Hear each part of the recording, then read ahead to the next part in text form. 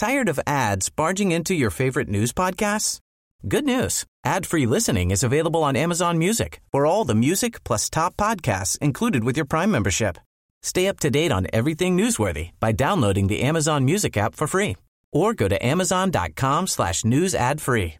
That's amazon.com/news ad free to catch up on the latest episodes without the ads. Space trash. Trash in space. Space trash. Lifestyles of the rich and Uranus. Space trash. Celebrities, they're trash, but the astrology can help us understand. Transmission incoming. Greetings, trashlings. Welcome back to another episode of Space Trash. Lifestyles of the rich and Uranus. I'm Sarah Armour. I'm Molly Mulshine, and we were just talking about Real Housewives of Dubai.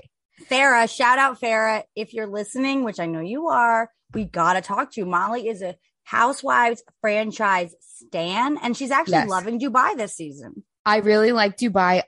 I have to say everyone kind of fell off it after the first two episodes. And I think part of the reason is because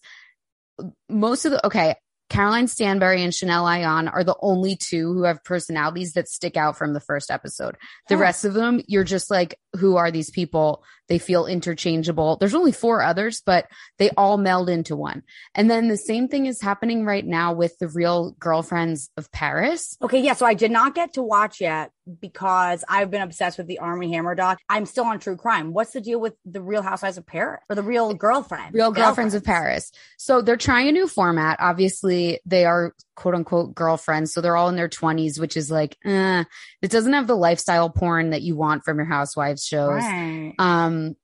And once again, like 3 of the girls are completely identical. And you're just like, how am I supposed, do they not see this? Because whenever they're casting these shows, they're casting such a wide net and they're talking to so many people. And you're like, how do you so frequently manage to cast people that look exactly alike? It's very interesting. So they actually just like, they look alike, they act alike, like everything is alike? Yeah, there's 2 girls. I'm not even going to try to remember their names. One of them is Margot and the other one is, let's pretend it's Victoria. It might be, but I don't know. So they were doing their little intro storyline where they're like, oh, I'm a fashion designer for this fashion line. My dad pays all of my bills. It turns out those were 2 different girls. So like I'm watching the episode and I'm like, wow, this girl's dad pays all her bills, which is a little bit annoying, but her fashion line is really cool. And like, that's awesome. And then I was Googling what her name was to follow her on Instagram. And I was like, oh, that's actually 2 separate people. That's so weird. Yeah. And then like, so weird. Yeah. And then I told you, but that happens so much in early, like when you're doing the first episode or 2 of Housewives shows, because it's not written. So like they don't know how to make the women kind of stand out as individuals because they're just kind of floating around for the first episode or 2. But there's this other girl I was telling you about, Anya. She is awesome. She's a character. She's ridiculous. She's like a French Mrs. Maisel, and she's always wearing these ridiculous cartoon character French person outfits. She's from Hell's Kitchen. She's great. So I don't know. What are they all doing in Paris? One of them's a teacher, like an English teacher for the French. Yes. So it's like, Godspeed, amazing for you. Don't want to see your apartment. Don't want to know about your, I'm sorry. Another one is like, I think a student, like, I don't know. But then there's this one named, what is her name? Adia or something. And she's really cute. And then I don't know. There's like, I'm still sussing it out. You know what I mean? Right. Like I'm still sussing it out, but I do need a little more lifestyle porn. Even the one who dresses in the crazy French outfits, even her apartment is kind of small, but it's at least got some French charm, you know? Yeah. So I don't know.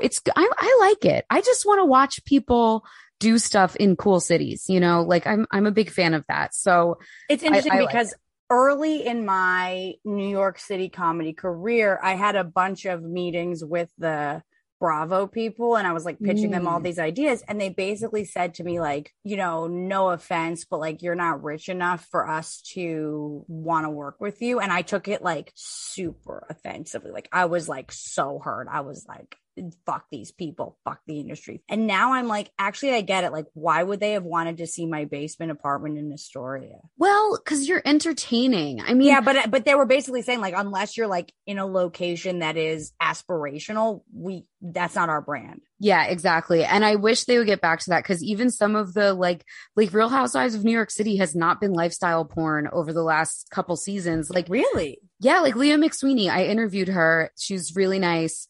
Really cool girl. The apartments, they were not giving, you know what I mean? Like Luann is not really like, yeah, she's doing well for New York, but once she got divorced from the Count, like lost the townhouse, she was living in the Hamptons for a while because she couldn't afford to live in Manhattan. At least it's pretty for the camera though, you know, at least the Hamptons will do.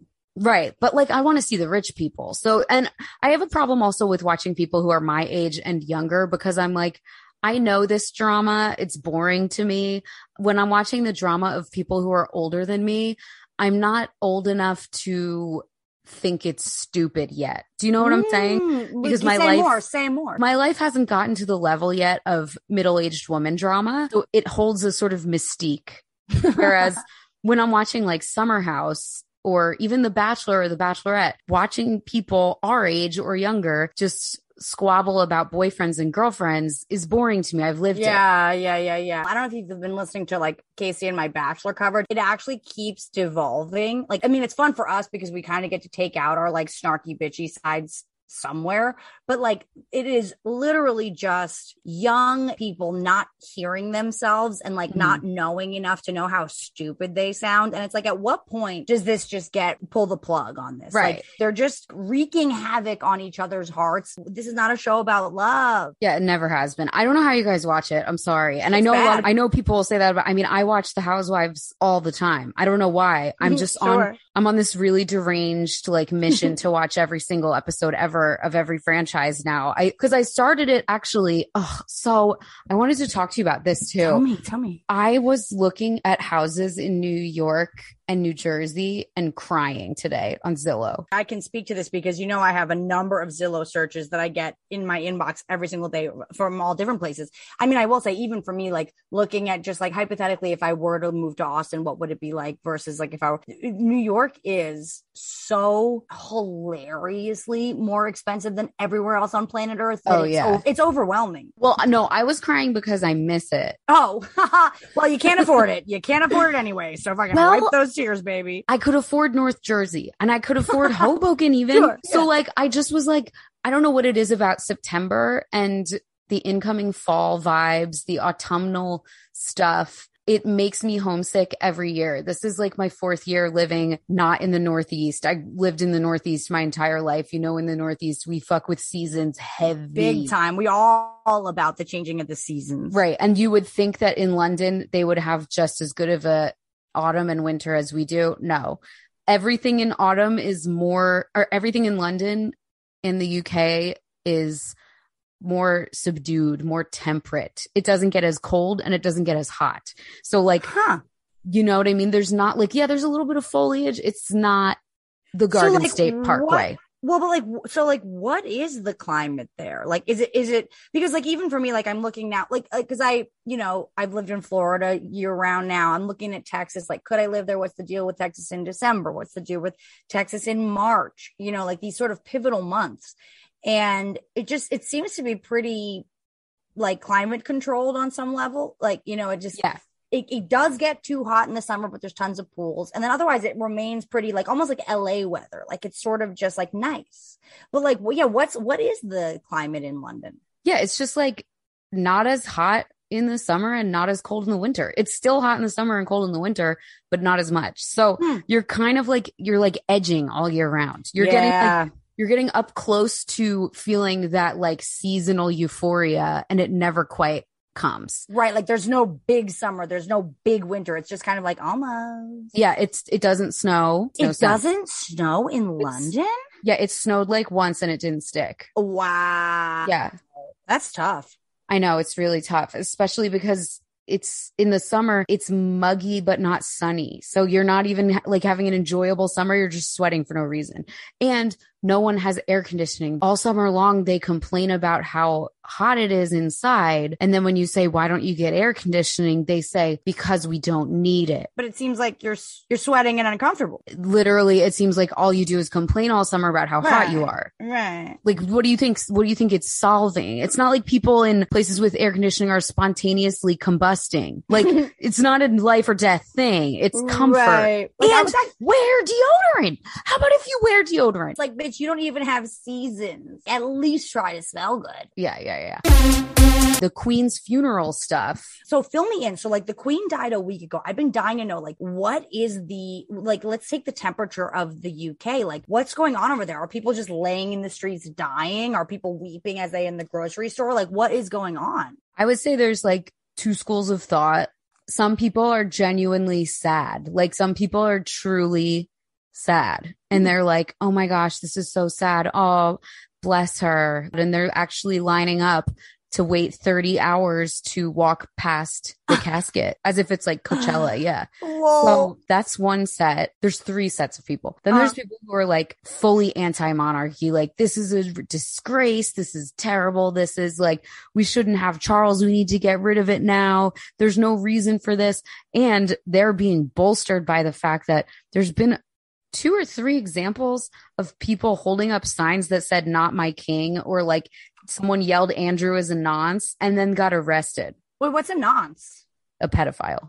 Oh, you knew that before? You knew that before? Nonce? He's a nonce? It's a British saying, yeah. Whoa. But like, people are getting actually arrested and like penalized for speaking out against the monarchy right now. Damn. Which is crazy. Obviously, like North Korea shit. It's like, yeah. What is going on? And then like most people in the middle are kind of like, yeah, okay, sure. This is like, of course it's sad when a historical figure dies and a member of people's families die.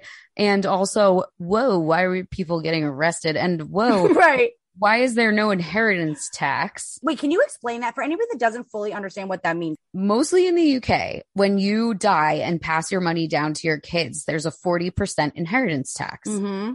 This is why a lot of the landed gentry and the nobility and the aristocracy is constantly poor mouthing, because they made their fortunes generations ago and it's been decimated every time someone dies by the taxes. And it's like, well, yeah, you have to get a fucking job, but they all have these big 300-year-old estates, which are, architecturally and historically significant and beautiful, and they cost a lot of money to run.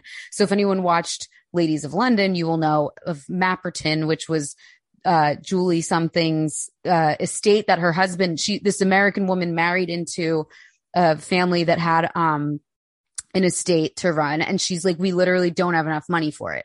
And it's like, they're rich enough to have an estate and an apartment in London, and they don't have enough money to run the estate because it's so old and it's so expensive. And like I said, the money that you have, not only is it not growing that much from investments, but it's a 40% tax. It's being halved every time someone dies. So it is I can see why super rich people are annoyed by it. Sure. Because it is a little bit of an albatross. Because they're like, I finally have super wealth. Leave me alone. Right. And they're like, and I gotta maintain this building that's been in my family for so long, and it's like the jewel of my family. Like, right. So, and if I fuck it up, it's like my family's standing will fall forever, Right. But if you're a monarch passing down to another monarch, you don't have to pay any inheritance tax. Wow. And that's simply because they're just like in charge and get to make the rules. And so they're just going to stack it towards them. They're not even hiding that it's for any reason other than that we said so. Right. And get this, that rule was made in 1993. So like, it's recent that they're like, by the way, we just get to be assholes. Right. Exactly. And they also get to live in free buildings that the taxpayer pays for the upkeep. That's where like the British royal family becomes really interesting. And especially in this moment, because it really is the changing of the guards, like very literally. And it's like, we talk about Queen Elizabeth and why she's so amazing. It's because she's been like ruling for the last 70 years or whatever, right? But it's like, how much power do they actually even have? Well, it's interesting because what's kind of been the party line since before World War II is that they are purely symbolic figureheads. But here's the thing. The monarch signs off on every single like law that gets passed. So technically they could say, no, I'm not signing this at any moment. They could do that. And if they said, no, I'm not signing this, what would that mean? It's not a law. Wow. Okay.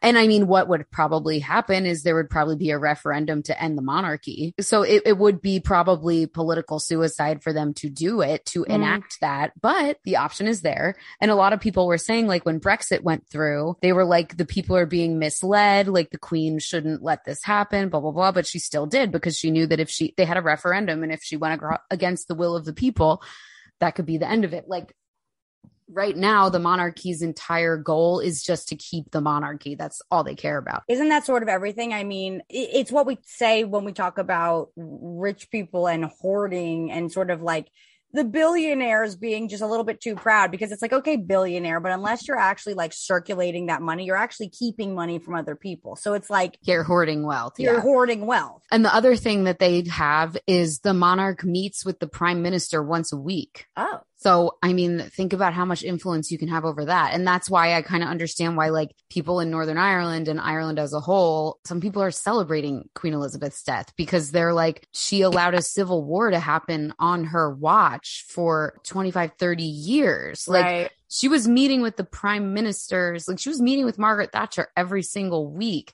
Wow. And like, she didn't go to Northern Ireland once during her reign, even though she was their queen as well. Or she didn't go once during the Troubles. I'm sorry. She went before and after the Troubles, but she wasn't there at all during the Troubles. And it's like, girl, you're ruling over a civil war. There's a literal civil war happening on your property, and you're just ignoring it because you're apolitical. What is that? Like, what good is that? What good are you? You know? So like, that's what people are saying. That's why they're frustrated. And, you know, the soft power that they have, it's like, okay, well, what's the point? Well, it's almost like the point is just to like put on a show. Right. Which I think has value, because the thing that a lot of monarchists say is, if we didn't have the monarchy, our prime ministers would become celebrities, like how American presidents become celebrities. Like look at Donald Trump. Like, we do have sort of a vacuum for our national family, and every time a new president comes in, we sort of revere their family. We put them on magazine covers, we like do all this stuff, and they don't really do that here. Like, one of the guys, Tony Blair, started to act that way, and and people didn't like it. They were like, stop acting like you're the head of state. You're not. You're the head of the government. But the thing about the prime minister is they're not democratically elected either, Sarah. Wait, how are they elected? Are you kidding me? I know they have an election. I'm not sure how often they have this election. And if I'm wrong, I'm really sorry. I'm pretty sure this is true, but they elect their members of parliament to represent them, effectively their Congress. You know what I mean? Like, they basically have just one big House of Representatives, and they elect them, and whoever's the majority party after that, they pick the prime minister. Oh, wow. So like, when Boris Johnson had to step down, they didn't hold a new election. They just had the Conservative Party pick a new person. So like, it's like cheating. It's interesting because so many people are talking about getting rid of the monarchy now. And it's like, why don't you guys focus on like democratically electing your head of government? But what you're saying though is like, essentially there isn't democracy. There is. It's just, I mean, we don't have democracy either because of gerrymandering. Sure. And Yep. The Senate, like the Senate is completely undemocratic. It's all bullshit. Like, why does Alaska have the same amount of representatives as senators as California? And also like Puerto Rico doesn't count. Right. It's absurd. We also have ways that our form of government is not democratic. Totally. And ways that it is. But also, they have the House of Commons and the House of Lords here. And the House of Lords is all like hereditary. So it's lords. Oh, so like it's actually basically just like a J date for the royals. What? Like J date, where it's like, oh, it's all Jews on the dating app. I feel like House of Lords is like, okay, these are the people you have to choose from in terms of like who's a catch. No, it's Is that right? But they probably do have a dating app for all the aristocracy and stuff. But if not, they should. Let's invent it. Let's go where the money is and make them products. The House of Lords is guys who literally inherited a lordship. They get to be part of the government. And what is a lordship? It's like Lord whatever. You were important because you gave the monarch a bunch of sheep 500 years ago. And now your great, great, great, great grandson gets to help make laws. Oh, it's sort of like a religion adjacent in a way. It's like traditionally, these are what our people have done in order to worship, done to survive, or the stories that we tell that continue to be important because our grandparents and their grandparents and their grandparents. It's like the monarchy is no different, where it's like, okay, so right in the beginning of the times of creating a monarchy, right? Somebody gave you a lot of sheep. They became very important in that land. And now we're just like, yes, that was an important sheep trade. Yeah, exactly. So the House of Commons is elected and the House of Lords is just there. I hate the name though, like House of Commons. Like, don't fucking call me common, dude. I'm the only one actually working out here. I know. But okay, I read somewhere, and I think I read it in Town and Country or Tatler. So definitely take it with a grain of salt, because those are two very rich people titles. But I read somewhere that the House of Commons has actually been responsible for stripping away more protections for the little guy, because so many of the people in there like want to make a buck, whereas the House of Lords is more of a stabilizing force. But once again, I did not verify that with any other source, and I need to look it up and see if it's true, because it could be a myth that rich people tell themselves, but it's something to think about, because I think the value of having a monarchy is like, okay, whenever people over here are like, we need to get rid of the monarchy, we need to get rid of the monarchy, I'm like, why? Because people who were just born with a lot of money shouldn't be making decisions for you. Okay, let me tell you about the Bush family. Let me tell you about the Kennedys. Totally. Let me tell you now about the Trumps. Like, guess what? Every society in the world has hierarchies and has rich people making decisions for everybody else. Well, what about their special interests? Like, what about they control the tax codes? Okay, the House of Lords is very fucked up. Let's talk about lobbyists. Let's talk about. Well, right. I mean, that's the whole thing. It's like, at the end of the day, like, if there were laws that people put in place that said, once you're a part of the government, you are no longer able to participate as a lobbyist, it would actually, it's like a really easy thing to do in the United States, like to just make it illegal for anybody to become a lobbyist after they've been a part of the government. Nobody will do it, right? Because it actually is how they're all making a buck, but it's completely morally bankrupt. Right. And at the same time, okay, so the US fought a war in 1776 to get rid 1776, New York City. Yeah, to get rid, which also, isn't it so funny that Hamilton takes place like in New York City? I feel like none of the revolution shit was there. Yeah. He's just like, I like New York. I did In the Heights. I'm going to kind of make this like a two-parter. But it's anyway. Like, who cares about whatever Philly, right? Yeah, Philly was really actually the birthplace of the nation. But that's why Philly still has such a big chip on their shoulder, because nobody fucking recognizes us. I know. But so we fought a war to get rid of the monarchy. And at this point in history, our wealth inequality, income inequality is so much worse than it is in the UK. Really? Yes. And why do you think that is? I don't know, but I just know that like getting rid of the monarchy is not a silver bullet. Right. It's like, it's not like a one-way ticket to socialism, because there's more socialism here than there is in the US by a long shot. Well, you know what it's like? It's like basically like the founding fathers, like getting rid of the monarchy for them. What they were actually doing was saying, we're the monarchy now. Right. And they believed in this meritocracy of, oh, we're the guys that read the most books, we should be in charge, blah, blah, blah. And it's like, okay, well, that just turned into a new power structure with stupid idiots. Like their dumb kids became like a proxy monarchy. Right. You know, how many dumb rich people do we know whose dads are really smart, and then they have the rich kid, and suddenly the rich kid has all the dad's money and is a friggin' moron. Like, well, and even worse, it's actually like, usually it's like the grandfather or the great grandfather. Yeah. And then the father has issues because he actually isn't passionate about steel steel textiles or like the oil business or whatever. But they're trying to maintain it. And then that they take out on their kids. And that is why we have just like a population of young people that just go to rehab like it's camp. Yeah. And look at Succession. Succession, it's in the name. It's a royal succession. It's an American royal family. We have royal families in America. They just don't wear crowns, you know, like it's the same exact shit. So getting rid of it is not, like I said, it's not a silver bullet. What is something that could be done is some reforms around the fact that they don't pay taxes and that they have these gigantic, like the tax dollars that fund the royal family is something like less than $1 per person in the UK. So it's like, okay, who cares? And that's a really easy way to kind of make it okay. But the thing is, they're quote unquote private fortunes, which are not private. They only own them by virtue of being the royal family. They have these giant property empires. The New York Times just did a big story about it like yesterday or today. What did it say? What was the like Cliff's Notes it for us? I mean, Prince Charles has this property empire, the Duchy of Cornwall, and it makes $190 million a year.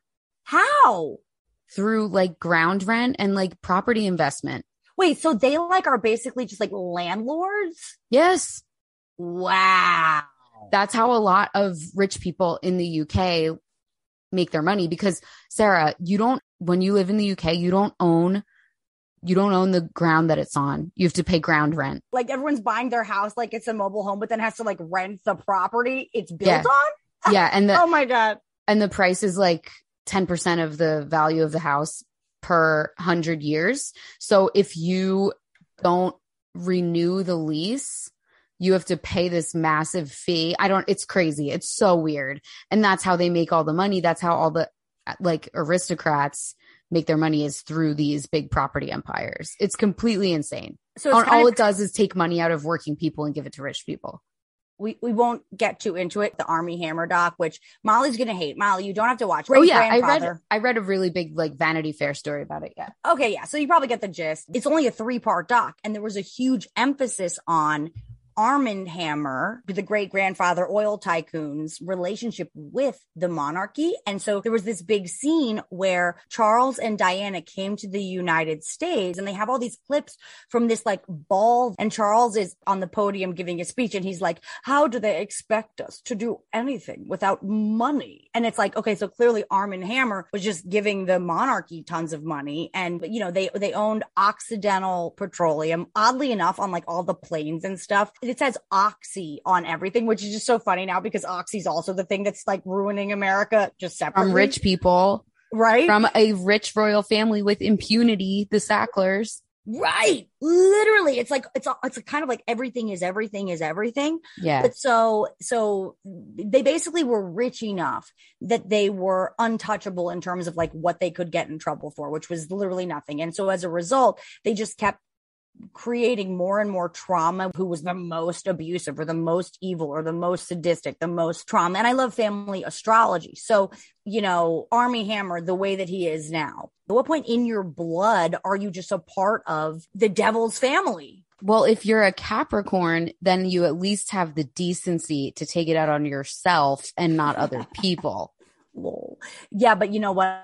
For the record, Armie is a Virgo. He's a Virgo Gemini, perfectly curating his image. But then he has a Mercury at the late degrees of Leo. So then once you finally get in behind closed doors with him, he's like, by the way, I'm a psycho. But like, it's all, and you listen to the next app with Kira. We're going to talk about the whole thing. But that's like what it is. Like, it's also wild. But it's like, I guess my question, I wanted to tell you that. And my question is just, you know, at what point is the monarchy, it sort of just seems like at no point is the monarchy responsible for anything. So they're taking money from Armand Hammer and they're a part of this. I don't know how much they know or how much they didn't know, but it sounds like the way that this dude was hanging out was extremely corrupt. Like he was sort of the Epstein of his time. Yeah. Well, listen, I don't want to go too deep into it because it's financial crime and bleh. But Prince Charles is in trouble because he accepted money from a like Saudi donor and gave the guy a knighthood because he gave him money for his charitable organization. And now now that he's king, he's immune from prosecution. The king is immune from prosecution. And also, real quick, remember we had on a previous episode, we talked about how Meghan and Harry committed perjury and didn't get in trouble? Yes. And still won their lawsuit. So like, yes. It's just completely, you literally can do whatever you want if you're in the royal family. It's crazy. Well, it's so interesting now because wait, also, can I say allegedly committed perjury? Allegedly. They forgot that they helped someone write a book about them and provided details about their lives to this person less than a year before they were asked about it. Slipped my mind. Yeah. I totally forgot. I have just so many books going on. Yeah. Okay. So we were talking about Donald Trump and the question about whether it is good or bad. I'm phrasing this poorly, but it's like whether it was good or bad for democracy for him to be indicted and convict. Because it's like, on the one hand, if you can convict presidents or past presidents, what does that mean for democracy? Versus if you can't, what does that mean for democracy? So like, I was making the argument where it's like, if they don't punish him for his very blatant crimes against the United States, to me, that puts democracy in greater jeopardy, because it's sort of just saying like, hey, look, once you get to the top of the top, do whatever the fuck you want.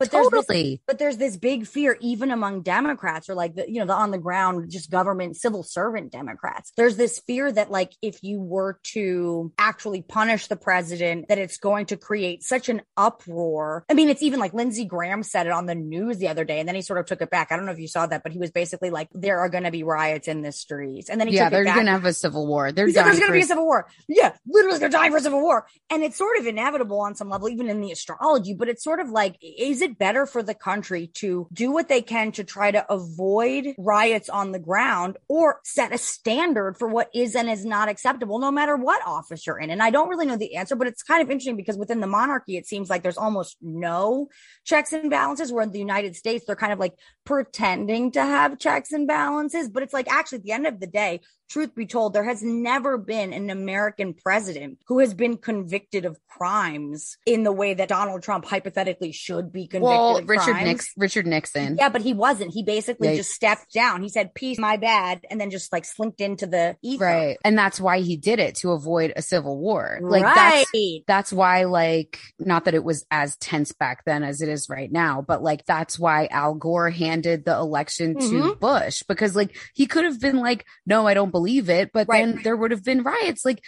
that's the whole thing with democracy, is the peaceful transfer of power. Literally. But I think like, yeah, I don't know what we're going to do, but don't you think we're already in like 6 civil wars? Like, we're in a civil war of like school children against the NRA. We're in a civil war, you know? That is like so dark, but so true. We're in a civil war of like food companies versus everyone who doesn't read about nutrition. We're in a civil war of drug companies versus everyone with health insurance. We're in a civil war of everyone else versus people that don't have health insurance. Like, we're in a country that's eating its own. We are eating like rich. It's alive. Also It's like rich people versus poor people. We're not, but it's not even rich people versus poor people. Like NRA versus kids. That's ideological. Right. And like, it's not even rich, because it's like, even poor people are standing up for the rights of rich people at the cost of their own like dignity and lives. Well, that's why I think Trump is like so, I mean, look, whatever you want to say about him, he's great at what he does. I mean, he's one of the greatest of all time. And the worst of, he's the best worst of all time. You know what's fascinating? He's kind of like what I was saying about Harry Styles last week. Say more. Like, really, let's be kind. Sure. Not a critical thinker. And yet can tap into humanity in a way that is just like profound. And obviously Harry Styles is using it for good, and Donald Trump is using it for evil. And like, just, I don't think he knows it's evil. I think Harry Styles thinks he's like, subversive. And it's like, no, bro, you're just like pretty and you sing about watermelons. Like, I have to say though, after our last pod, because I'm actually not. Tired of ads barging into your favorite news podcasts? Good news. Ad-free listening is available on Amazon Music for all the music plus top podcasts included with your Prime membership. Stay up to date on everything newsworthy by downloading the Amazon Music app for free or go to amazon.com/news ad free. That's amazon.com/news ad free to catch up on the latest episodes without the ads. Millions of people have lost weight with personalized plans from Noom. Like Evan, who can't stand salads and still lost 50 pounds. Salads generally for most people are the easy button, right? For me, that wasn't an option. I never really was a salad guy. That's just not who I am. But Noom worked for me. Get your personalized plan today at Noom.com. Real Noom user compensated to provide their story. In 4 weeks, the typical Noom user can expect to lose 1 to 2 pounds per week. Individual results may vary. Not a Harry Styles fan. I never was. I started looking him up and watching. I got like on a rabbit hole of YouTube Harry Styles concert clips. Man, I'm in love. I think, whoa, he actually is unbelievably sexy. Like he's sex on a stick. I mean, beyond. Like I would go to the movie now just to see him fuck 1,000%. Oh yeah, he is sex on a stick. He's literally just. Of course, Olivia's gonna leave fucking Shlomo Bomo comedian Jadakiss for this. I mean, Harry is as dumb and hot as it gets, and that's what we're looking for. Well, and Trump is as dumb and ugly as it gets. It's really interesting. It's like. I'm just so fascinated by people who are like dumb and talented. I don't know why. I think because like I'm not saying I'm smart, but I'm so analytical. You are smart. I want to say you are specifically smart. No, I would say I'm dumb and talented, but I have nothing to show for it. You're not dumb. You're smart. And I'm just so really analytical. So it just blows my mind that like someone could be so unanalytical. Like, I don't think Trump is analyzing anything. I don't think Harry Styles is analyzing why is Watermelon Sugar High so catchy? He just knows it's catchy and he knows it's good and he pulled it out of his ass and he's like, yeah, exactly. Like, this is it. It's like, well, the other thing about Harry Styles too that I think is kind of fun is like when you hear him in interviews or I love that clip that's going around where he's talking it's about. It's like a movie. It's like a movie. That's what just, the reason I like this film is because it feels like a movie. Do you know what I mean, Chris? And Chris Pine's like, sure. Like, it feels like a movie. It's a movie. LOL.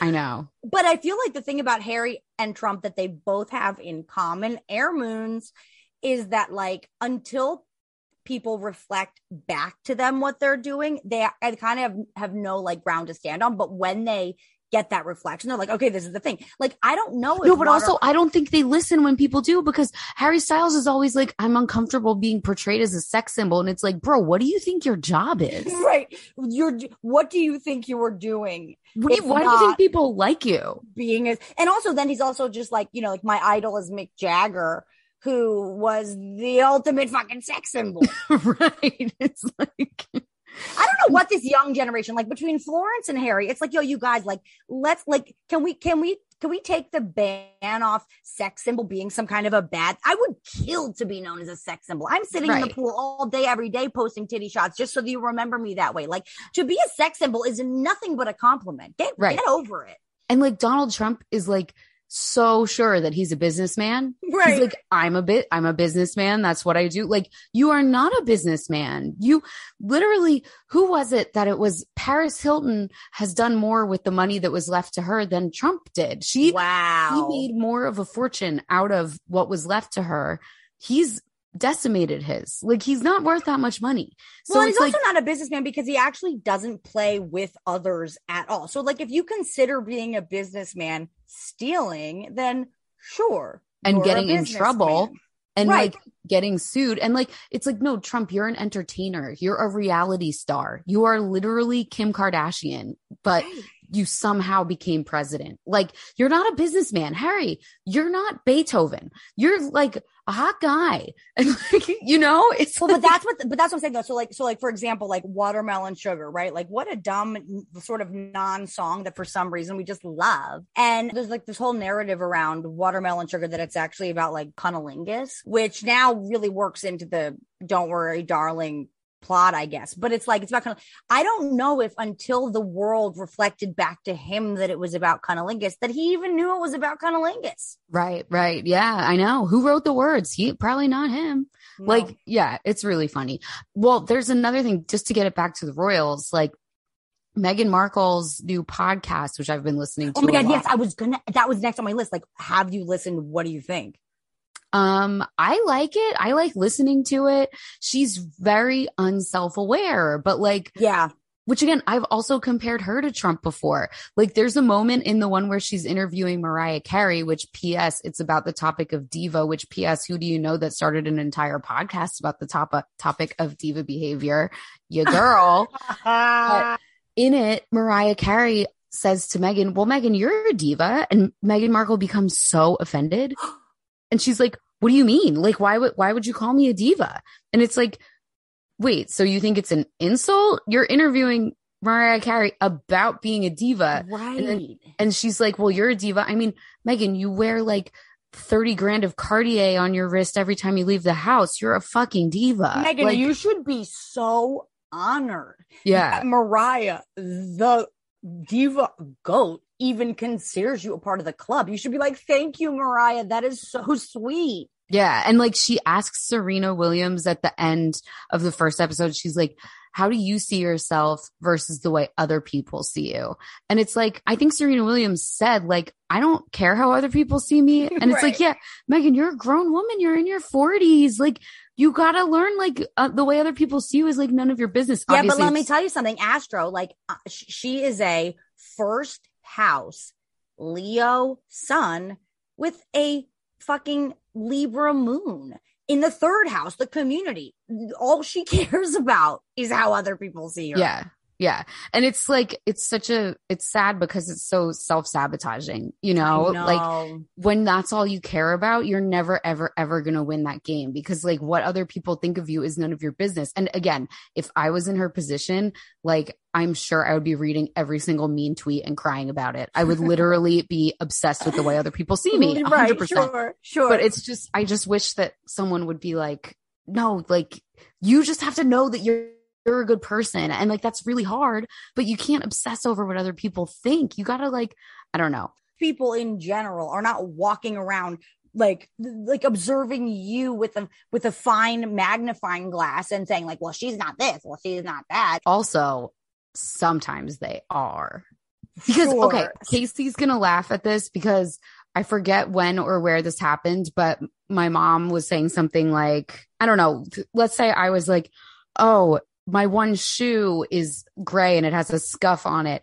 My mom was like, who would ever notice that? And me and Casey were like, you literally would notice that. Would notice it and be like, did you see her one shoe has a scuff on it? So it's like with, if you look at like, and you're right, it is usually not happening, but with the Meghan and Harry versus William and Kate thing, that one split second where Kate is walking far away from the group. Wait, I'm dying to talk about this. Yeah. And Meghan and Harry are all over each other. And everyone was like, oh, I'm not a body language expert, but like this speaks volumes. And it's like, I don't think it speaks volumes. I think it says like William and Kate have had a long-standing policy of not doing PDA at work. They're at work. They're still working members of the royal family.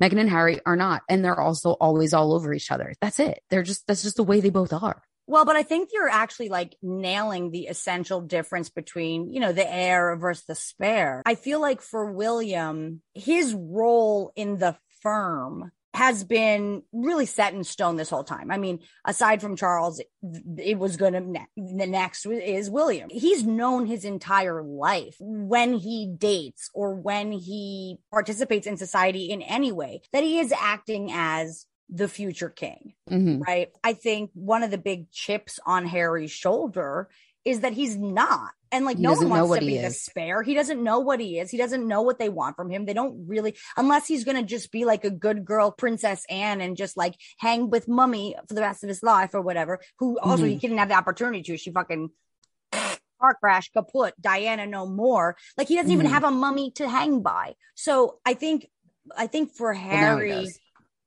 what do you mean? He's got a surrogate. He got his wife. Right. Exactly. His wife, mommy. Yeah. 1,000%. But that's what I'm saying. That like, I think she provides, and I think this relationship provides for him more of a structure and a sort of like a rule book of how to act more than anything that the royal family could have ever, like, they don't know what they want with him. He's literally just there as an extra. Yeah. Oh, Mom, I'm podcasting. Wait, look, Mom, wait, show Molly your shirt. That's oh our my merch. God, I love it. Hold on, Gemini moon syndrome. Oh my God, it's stunning. Mom, this is Molly, Myra. I'm sorry. I usually look better than this. I don't have any makeup on. Don't judge me. I have to say the same. How are you? I'm not sure if I ever look better, but I'm definitely not at my best. Well, you look stunning. Sarah stole my dog. Oh, she's really cute, doggy. Oh, Lila's so sweet. She's a good girl. Yeah. And I'm Hi, gonna Mom. take her upstairs. And I haven't seen you. Welcome home. Thanks. I love you. Thank you. Okay, I'm going to finish podcasting, but you can take Lila back up. Bye, Lila. Let's go home. You can just put the gate up. Okay. Come on. Oh, look at her tail.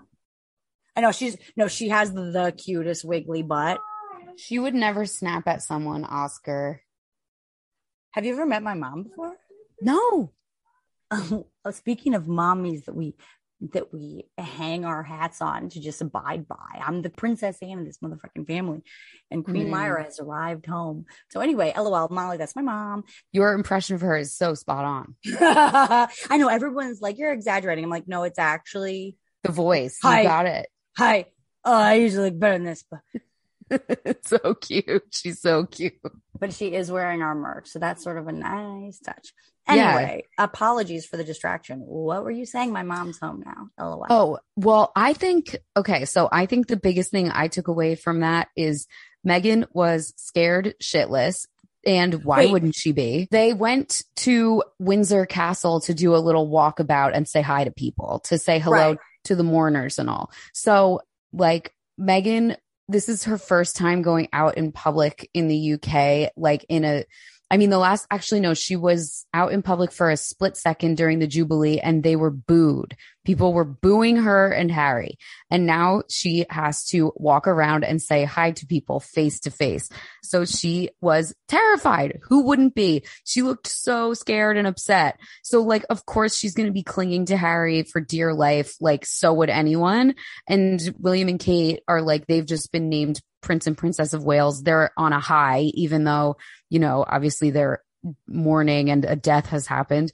They're in a really good place right now. So of course they're going to be walking in really confident, like just secure in their own roles. And Harry and Meghan are sort of like just supporting each other, literally physically holding each other up because they have no idea what's about to happen and how this crowd is going to greet them. That's what I took from that photo. And I understand it from every single person's perspective in the photo. Yeah.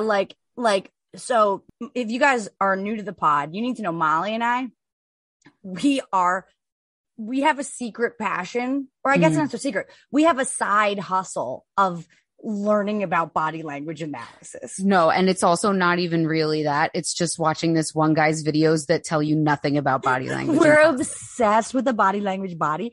Yeah. Dude, I watched Jesus Enrique Rosas, and he never tells you anything about body language. All he does is like shit on Meghan Markle. No, we've got to get him on the and pod. Prince Harry. He's one of the funniest people ever. I don't know if you know. So I watched the like live stream 2-hour thing that he did of them walking into the meet and greet where they were looking at the flowers or whatever.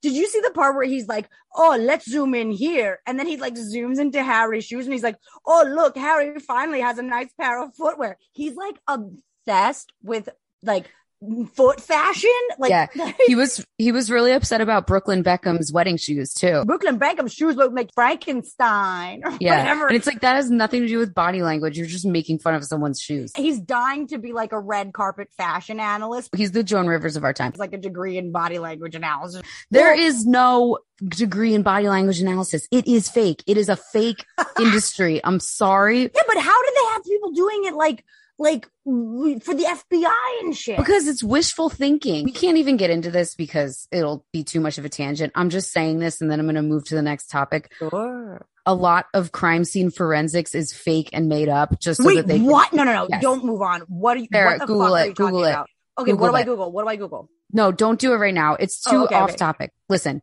Google it tomorrow or later on today. True crime is my lullaby. Yeah, like teeth imprints when they're like, oh, the bite marks, fake. It's completely fake. Wait, and that's so interesting too, because as somebody who is not going to watch the Army Hammer doc, that's actually a big part of the Army Hammer doc. Yeah, it's fake. It's not real. It's just like things the cops made up to give themselves more proof of how to wrongfully convict people. Wow. It's not real. But anyway, that's why I think body language is not real either. I mean, it's real. You can tell when someone's nervous by looking at them, but you can't tell by the way that someone curls their lip whether or not they're like a fascist. You know what I mean? Sure. And that's Well, and he in particular, once he switched into the live stream realm, he sort of gave too much away. yeah, he takes liberties. Like when he was just doing these specifically, like, let's look at this. Let's look at this. I will show you what this means. This curl of the lip, this batting of the eyelash, this looking away, this flat jaw or whatever. But when he does these live streams and he literally just sits there trashing their outfits, it's like Last thing to say about that particular photo where William and Kate are 20 feet away from each other. Well, so that's the whole thing. So William and Kate were like 20 feet away from each other, but Harry and Meghan were arm in arm. They were they were literally holding each other up. They were weekend at Bernieing each other into that meet and greet.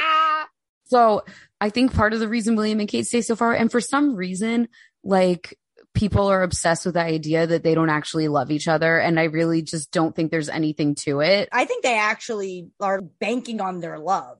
Right. And she took such a beating from the tabloids, calling her Waity Katie, saying that she's desperate for him and she has no identity of her own. Of course, she's never going to fucking touch him in public, because the minute she does, everyone's going to be like, look, she's so desperate for his approval. Is Kate from a lord lady family? No, she is new money, honey. Working class girl. Wow. Upper class. She's literally just like a person. Yeah. She's a rich person, but she's a person. Like, her mom was a flight attendant and her dad worked in the freaking tower with the waving the things in the air. You know, what is that called? Like, you mean like the like blow up air balloons that are in front of like used car lots? Like the. No. No, I think he was air traffic control. But then her mom started a party planning company. They sell party supplies and they became filthy rich. What are they selling? Like cocaine and like. I know. Her mom seems like a good time. She's like this stern party planning honcho. And her grandfather was a coal miner. She's like super working class person. So when she first started dating him, everyone was saying like she's a social climber and like people really, really were nasty to her. And she actually got followed by the paparazzi. She must have felt like $1 million fucking bucks. I mean, lol. And she was like 23. Well, I keep seeing these reels now, like that keep showing up on my feed where it's like Kate post nightclub is the mood. And it's all these pictures of like her getting into the cab wearing like going out tops. Yeah, that was when I fell in love with her. I never really got it, and I don't really care about the royal family at all. You care because the gossip is incredible. Well, that's what I'm saying. Now I do, but like if it wasn't for this, I would never even think about it. But now I'm into it because I love goss. Gemini rising, love goss. But the whole Kate thing, not Kate thing, but I've never been. You never saw the appeal. Yeah, I've never been one way or the other. I just am like, okay, that's Kate. Now, since the queen has died and since the reels and watching her performance, I'm in love with Kate. I know. I get the fan cams. They're called fan cams. That's what Gen Z calls them. When it's just a reel of like photos of a person, I get them on my For You page all the time. And I always watch them because I just love looking at her. I love looking at her outfits. Looking at her. She's like a brunette Barbie. Kate is so elegant. The way that she's carrying herself, so sexy. I know. She's like a little Barbie. She's royal Barbie. Has William actually been cheating on her? No, like, what's with the Rose? Who is Rose? What's with those rumors? If he was cheating on her, someone would have found the proof and published it. But what about that whole thing with Rose Huntingshire or whatever? Rose Hanbury. Someone started a rumor, obviously, that he cheated on Kate with Rose and that the two couples had a falling out because of this. There was one thing written in, I don't know if it was the Sun or where it was, but someone wrote one thing about it. Oh, they're not friends anymore. And then it was never mentioned anywhere again or written about ever again. And it's been like the hottest rumor in the world since then. And literally no one has been able to confirm it or find even a shred of something to write about it. If he had, it would have been, it would have been exposed because that would be the scoop of the century. Sure. So I just don't think it's true. I really don't think it's true. And, then if you want to get the real psycho conspiracy theories, people think that Meghan leaked it because they think she was so pissed that the news about Kate said that she made Kate cry when really the reverse happened. Remember that? The reverse happened is a lot. I know. I love it. So that's what like the theories are. That's the tinfoil hat, is that like it was part of this, William Harry psychological warfare. But and what do you know about like he was at college, she was at college, he thought she was hot? Is that what it is? Okay, so Kate was supposed to go to a different college. What? And then it came out that William was going to St. Andrews, and she magically transferred to St. Andrews. Wait. And had they met before then? They actually had, because she went to some snooty school, and like there was some sporting event where they had been at the same place, but they hadn't met. They didn't know each other.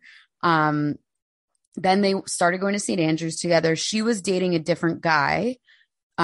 She became friends with William. She just kind of like, they would study together, and then they became roommates. Wait, I know. What? Did you ever see that Vine? And no. They were roommates. No, I've literally never heard that they were roommates in my life. And I also forgot that Vine even was a thing. I know. I loved Vine. But yeah, they were roommates. They were like platonic roommates, the two of them and another guy. And then there was some sort of student fashion show, and she wore this little Tatiana outfit. And he was like, oh, Kate's hot. And then they eventually started hooking up and dating. Are you implying that? I'm not implying anything. I'm just relaying facts. Okay, so are you relaying the facts that Kate was going to go to a different school, but she hadn't met? She had not met William. She just obviously knew who he was. He was he was Diana's son. He was the most famous kid in the world. I had a William poster on my wall next to JTT and Leo from Romeo and Juliet. Yeah, so he was in there as like the heartthrob of our time. He was hot. He is aged so poorly. Okay, well, but he was hot as shit in high school. Yeah. So yeah, it's not really here or there whether she had. It's a preference thing. No. I'm saying it's not here nor there whether she had met him, because she certainly, yeah. I'm like, okay, objectively hot, not objectively hot, right? Okay, yeah. You're saying that. Yeah, sure. No, she knew who he was, obviously, and they announced where he was going to school because he's the second in line. Obviously, they announced that stuff, and it was sort of a PR move because most future monarchs go to Oxford or Cambridge, but this was at a time when like Scotland was wanting independence, which they kind of always are off and on. So I think someone in the royal family was like, oh, let's send William to college in Scotland because that will strengthen our bonds with Scotland. So she switched her school. She switched schools. Okay, I'm pulling up Kate's chart right now because I'm just curious. She was supposed to go to Edinburgh. She's a Capricorn.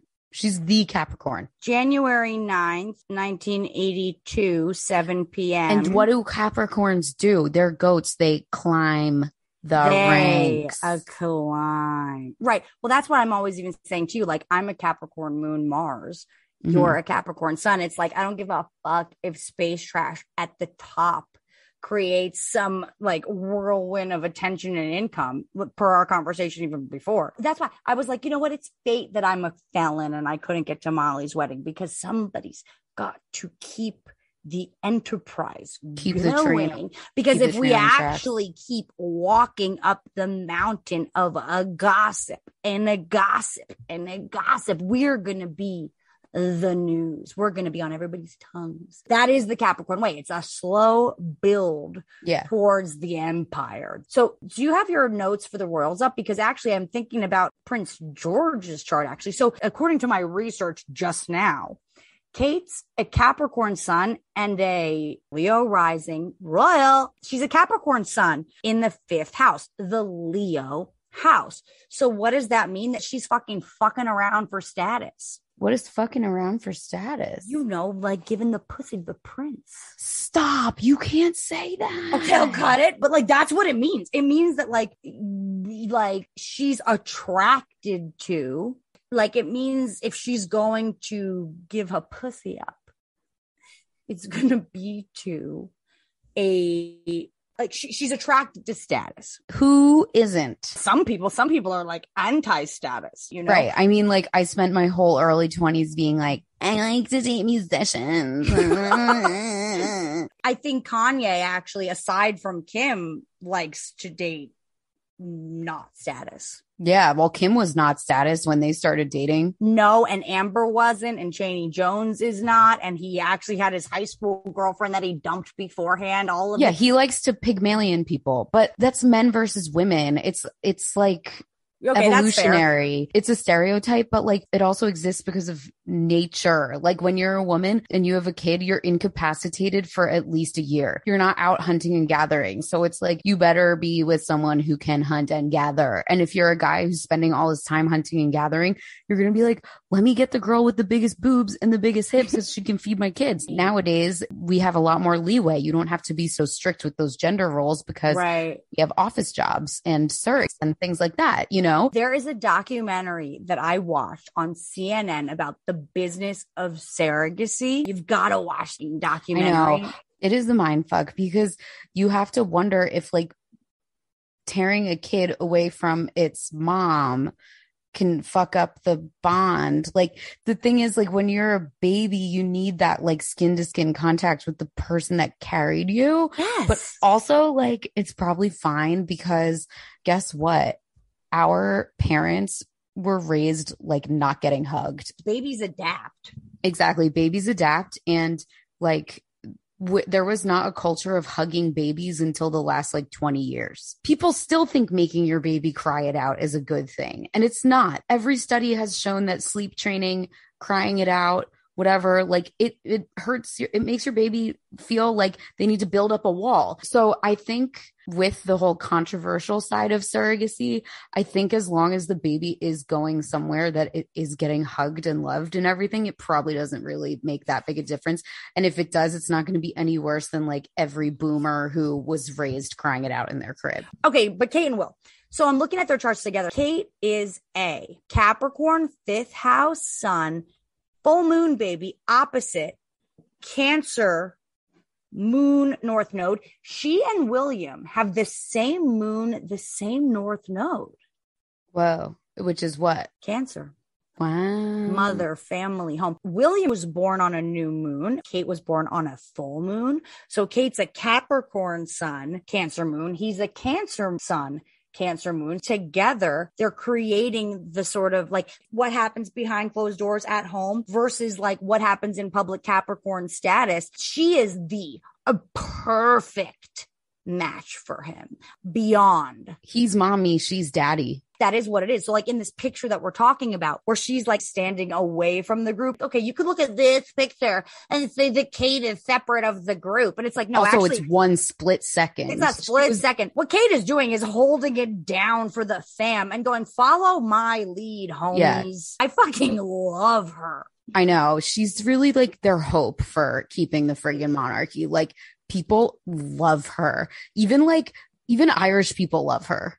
Wow. Like they'll secretly be like, you know, I think she's got a really good head on her shoulders. She seems like really stable person. She's never complained one single time in her life about like publicly. I'm sure she's complained behind closed doors, but publicly about the press, about anything. She has never said a single thing about anything being difficult. Kate's Venus and Mercury are exactly conjunct in Aquarius, which is why she has your Venus is in Aquarius too. It's why she has the ability to sort of like stand back and detach, and that she doesn't have to do anything like overt or like dramatic. I mean, her midheaven, her legacy is basically on the same degree as the Queen's 0 degree sun in Taurus and the King Charles's moon in Taurus. That's Kate's legacy. Like, she is the ruler. She's going to be the public face, like, of the family. I just want to say, side note, the one thing that I hope comes out of this transition of power is that we acknowledge King Charles was not some filthy cheater. He was in love with Cammy and was not allowed, because of the rule of the royal law, to be with someone that wasn't a virgin and that wasn't gonna, like, Camilla and Charles have, I think, maybe the greatest love story of all time. I think they are I think that, like, the big change that I hope happens is that we get a ton of fucking Hollywood flicks about this incredible romance. I mean, this is the most romantic storyline I've seen in my adult life. I hate when people cheat on each other, but I do agree with you. He didn't cheat on her. I mean, he technically did cheat on Diana, but it's not because, but he didn't choose that. It's because he was forced into a marriage with a teenager. He chose it. Come on. No, he wanted to be her tampon from day one. Yeah, but you choose to do that. No, Elizabeth said to him, Camilla ain't it. I know, but then, like, all right, I gotta go. You gotta give it a try. You gotta try to be faithful, and also, especially, I think he did, though. According to him, he tried for like 3 years until she was too bulimic to move forward or whatever. Yeah. Okay. Well, he gave Camilla a bracelet the night before their wedding. So you tell me. I know. I know. I mean, it's so complicated, but I don't blame him for that. I think that I think that they're the beginning of the like turning of the times for the patriarchy, because he would have never been a cheater. He would have never been a cheater if he was just allowed to be with Camilla. Okay. Well, I don't want to make him a hero against the patriarchy for cheating on his 19-year-old wife. Fair enough. But you know what I'm saying? Like, I cannot wait for the Hollywood versions of this love story. I think that they fucking love each other. I think it's a case for Camilla objectively is less cute than Diana, and he just fucking loved her. One of the things that sticks out in Tina Brown's book about Diana, the Diana Chronicles, which if you need a primer on Diana, you need to read that or listen to it on Audible. The narrator has a lovely voice. One of the things that always sticks out to me is Diana confronted Camilla at a party and was like, why are you sleeping with my husband? Blah, blah, blah. And Camilla said to her, you've got everything. Like, you've got everything. Basically, why can't I just have him? You've got the 2 kids. You're going to be the queen. You're beautiful. Everyone's obsessed with you. You look like a Barbie. Like, you don't even like him. Why can't I have him? So I think that was like kind of that their mindset. And I think Charles's mindset too was like, I'm giving Diana everything I possibly can. I'm just in love with Camilla. But again, if she wasn't a literal teenager, it would be a little more palatable. Well, and it's like, I watched that documentary, that HBO documentary about the like found footage documentary. And it's just really clear that like Diana actually just like was a teenager, and like I feel for her so hard. She thought she was living in a fairy tale. She was like, oh my God, I'm Cinderella. I can't believe this. With Thousand, like they were in completely different realities about like what was going on. And it is heartbreaking, but it isn't because he's like some fucking asshole. It's because the rules of the royal court made it impossible for anybody to choose happiness. Now she gave the blessing. She said, okay, queen consort, Cammy's been it. She's always been it. We're our bad. She hasn't always been it. Well, she's been it now. That's what she said. Right. I mean, also, this is the other thing. Whenever people are going to give me flack for this, but I believe it. There is like everyone gets a lashing from the press when they're famous. When you're in the royal family, it's even crazier because you have the entire British press obsessing over you and trying to rip you down. Having your phone tapped and having the entire world hear that your boyfriend wants to be your tampon and then never, ever publicly complaining about it. That's insane. Dedication. That's dedication. Space trash. Trash in space. Space trash. Lifestyles of the rich and Uranus. Space trash. Celebrities, they're trash, but the astrology can help us understand. Transmission incoming.